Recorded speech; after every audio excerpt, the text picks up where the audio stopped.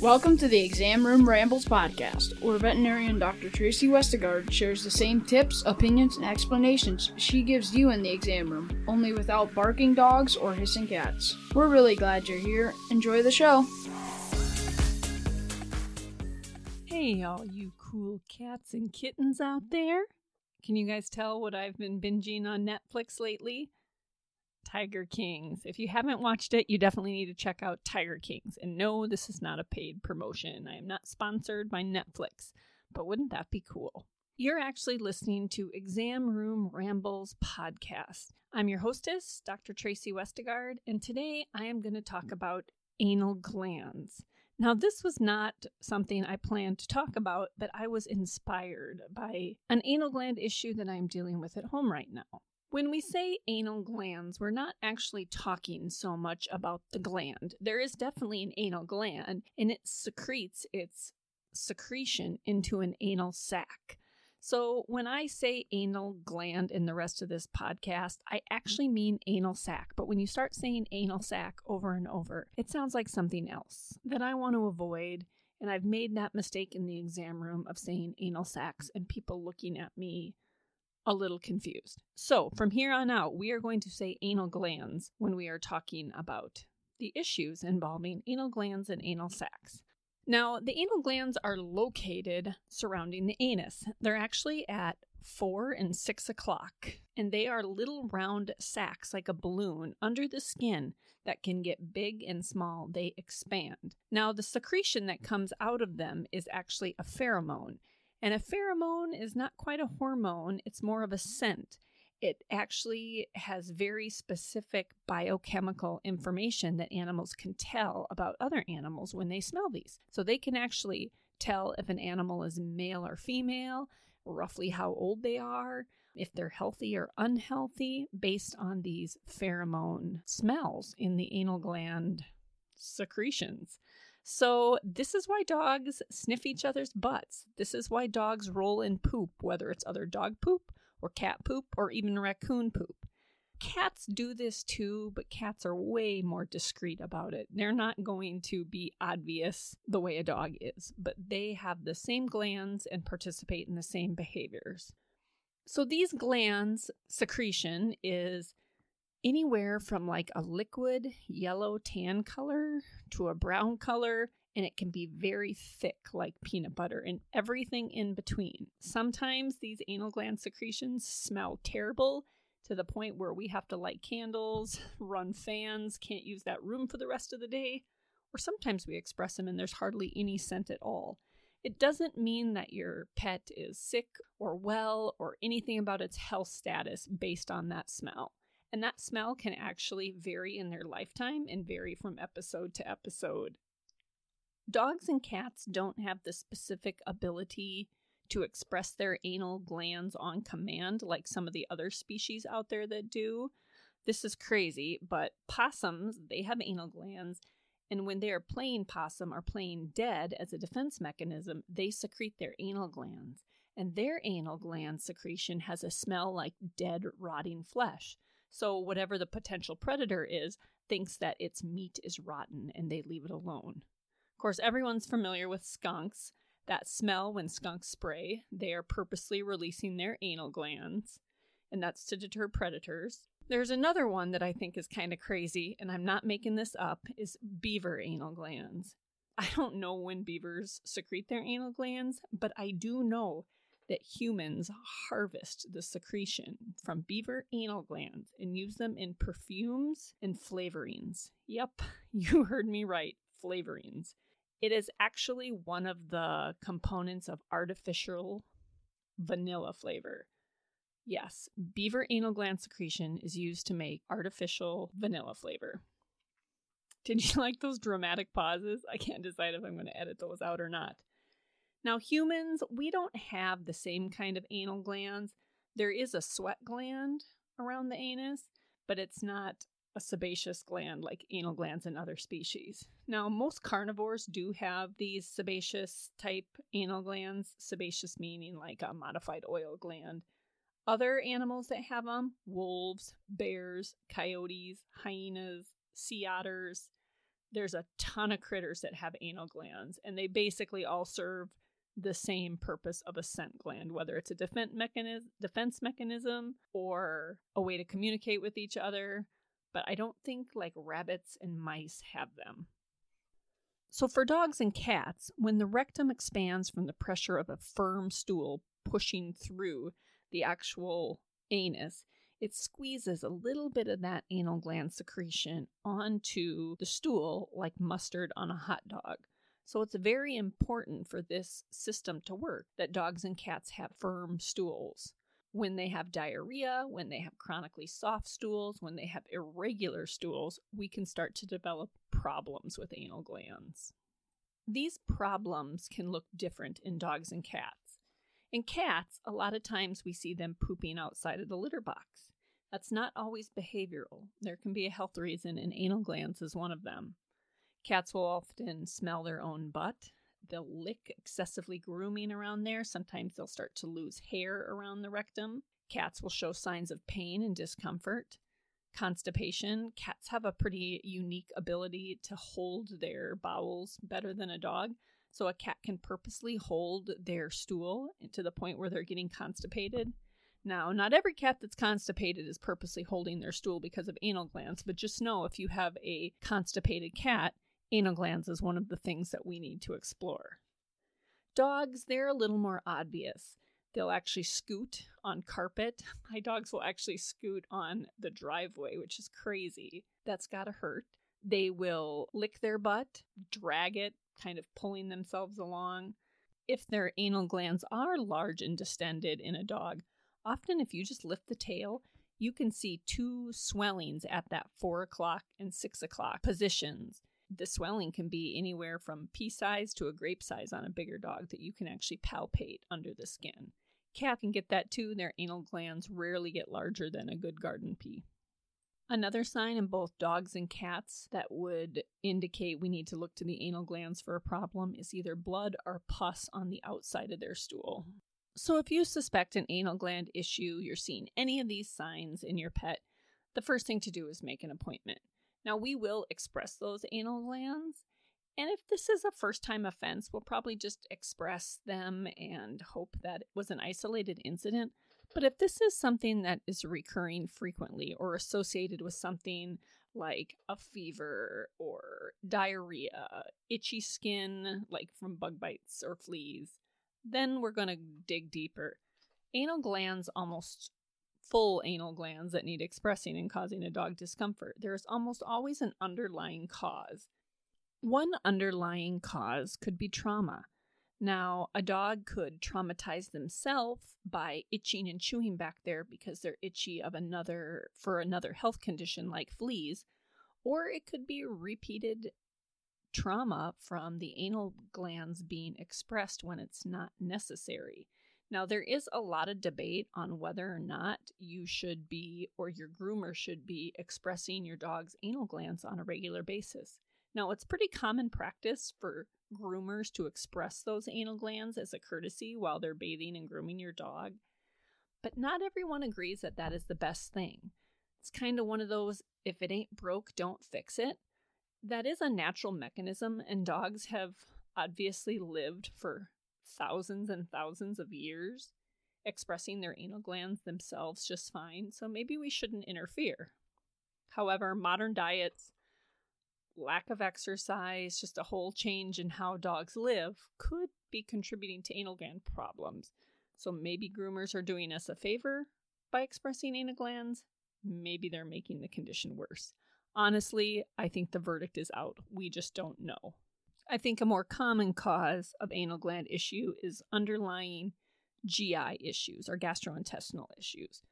Colitis, inflammatory bowel disease, soft stools from eating maybe people food or eating things they're not used to eating. Sometimes there can be an anatomical variation where the anal glands actually sit deeper into the anus or into the rectum than they should. And so the poop, when it's going through the anus, doesn't act naturally to squeeze those anal glands like it's supposed to? That's a little harder one to tell because these little glands have an opening that is very small and just right at the junction of the inside to the outside. So we actually have to kind of roll that. Oops, sorry, hit my microphone stand. We actually have to roll that pucker out to see those glands if we need to visualize them for catheterization. Non-gastrointestinal causes of anal gland issues include skin infections, food sensitivities, obesity, environmental allergens like your pollens, hypothyroidism, and even dental disease. Dogs groom themselves. They lick each other's butt. They lick their own butt. So if they have a rotten tooth, severe periodontal disease, pus inside their mouth, they can spread that bacteria to their skin, and they can spread it to their anal skin, which will infect the anal glands. So there's lots of different reasons for anal gland issues. It's not always cut and dry, and sometimes it takes a fair amount of investigation to get to that underlying issue. Now, the intention of this podcast is not to diagnose and treat your dog or cat's specific anal gland issue, but to just cover some broad general recommendations. So if your pet is having recurrent anal gland issues, meaning you're having to come in every 60 to 90 days, here are some broad recommendations. Consider a food change. I don't have a specific food recommendation, but perhaps there's something in your dog's current diet that isn't agreeing with them or causing a little softer stool. Talk to your veterinarian about what the next best food to try would be. You could also add some canned pumpkin, which will add bulk to that stool. We want a bulky stool. And sometimes with today's premium dog foods, these companies have done such an excellent job at reducing stool volume because consumers demand it. They don't want to pick up poop in their manicured lawns, that we're actually creating less stool volume and those anal glands aren't getting secreted normally. Perhaps if your veterinarian suspects an underlying allergy, we would go to a hypoallergenic diet. Fish oil is something that I like to add in a lot of different health conditions, and this is one of them. There are a lot of different fish oil, omega fatty acid supplements out there to choose from. At the clinic, we like Wellactin by Nutramax. It's a liquid, and you just squirt it right on their food. It's very palatable. You don't have to worry about trying to force a capsule into your dog or cat, and you can adjust the dose precisely to their weight. There is an anal gland product out there. There's probably more than one, but the one I'm most familiar with is Glandex. They have a powder and a chew, and they also have some other products, some different cleaning wipes and other things that is all part of their anal gland product line. But that is a supplement for dogs that have recurrent anal gland issues. I do believe there's a probiotic in that one also. And lastly, we don't want to overexpress or underexpress these anal glands. We want you to come in and have your dog's anal glands checked before they get to the point of rupturing, especially if they've ruptured before and you have some scar tissue or narrow canals.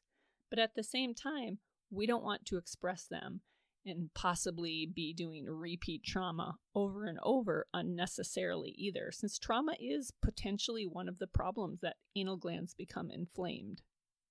As a last resort, there is a surgical procedure called anal sacculectomy.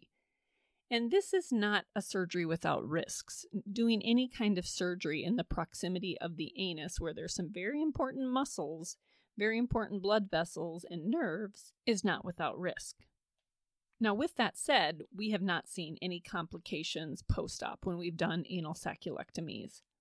We especially recommend anal sacculectomies after dogs have had repeated ruptured anal glands. When they heal up scarred and never seem to be as functional as they were before. And when that's happened multiple times, they're just much more likely to have problems down the road. So when a dog's anal gland does rupture to the outside world, and that's what I was dealing with when I was inspired to do this podcast, literally it pops like a zit and pus comes out of a hole next to the rectum. Doesn't come out the rectum, doesn't come out the anal gland orifice. It pops through the skin like a big zit. Dogs are in pain when it happens. Often they have a fever, often it hurts to sit, they cry, they lick. Now this ruptured anal gland bilateral ruptured anal glands happened in a very young puppy, and I was not expecting it. This is a puppy that I am fostering that is recovering from a parvovirus infection and had a good solid week of loose stool, no firm stool. So those anal glands were not expressed by normal firm stool. And along with parvovirus, we often get secondary bacterial overgrowth in the GI tract, and those anal glands were exposed to that as this poor puppy had nasty diarrhea. When there is infected abscessed anal gland, if it has not popped and drained itself, we actually will do it artificially under anesthesia with a surgical blade or a 18-gauge needle. Then we milk all the pus out and flush it. Flush it with saline and some disinfectant. We always put those dogs on pain medications and antibiotics. And we encourage the owner to hot pack or do sitz baths for a couple days. We want that ruptured hole to stay open and drain. If it heals too soon before the body's ready, it can actually re-abscess again. So hot packing draws out the infection. It also makes the dog or cat feel better. If you have a dog that likes to sit, or a small dog that will sit in a soak tub, that works really good. You can even add a little Epsom salt. If we see a dog that we suspect has an anal gland issue, but it hasn't gotten to the point of abscessing and filling up like a balloon full of pus, we may actually express that anal gland. Look at the material under the microscope. Look at what we see for white blood cells and bacteria in that smear. And if we see signs of an infection building that we think is going to be severe, we'll actually infuse that anal gland directly with antibiotics instead of using them systemically. Not every dog tolerates that, and sometimes the anatomy of the dog makes that difficult. So we may or may not sedate them for that, and we may or may not choose to use that method for treatment. Now, unfortunately, the anal gland is not immune to cancer. We do see anal gland adenocarcinomas in practice. Sometimes we find it by accident when we're doing routine blood work. It is one of the cancers that causes blood calcium to be elevated. When we see that high calcium elevation, we go looking for anal gland adenocarcinoma. Sometimes we find lumps in the anal glands when we are expressing them because that dog was showing signs of scooting or licking back there, and we'll monitor those. Now, anal gland adenocarcinomas tend to be locally invasive, meaning they will really grow in that area around the rectum, can cause problems with the dog trying to poop, can cause a lot of discomfort, nerve damage, but it also is a cancer that spreads to lungs, liver, lymph node. That is a cancer we like to do surgery on. The sooner the better. It is one that responds well to both chemotherapy and radiation. At our little small town practice at the Marshall Animal Clinic, we have a limited ability to use chemotherapy, though we do it with certain cancers. This is probably one that we would refer you to an oncologist or a specialist that sees these things on a regular basis. Of course, we do not have radiation at our clinic either. You would have to go to a specialty clinic for that. So that pretty much sums up what I'd like to discuss on anal glands. There is actually more detailed information, but we're at that 20-minute mark, and I'd like to keep these podcasts short and to the point. So, to sum everything up, anal glands and secretions coming out of anal glands are a normal part of your dog and cat's bodies. If they're causing your dog pain and discomfort, if there is swelling, if there is irritation, that is a problem, and your veterinarian needs to see your pet. We'll try to get to the bottom of why this happened and prevent it from happening again. Thank you. If you have questions or ideas, topics you'd like me to discuss on Exam Room Rambles, I can be reached at examroomrambles@gmail.com, or you can find me at the Marshall Animal Clinic in Marshall, Minnesota during regular business hours. Our website there is www.marshallanimalclinic.com. Thank you.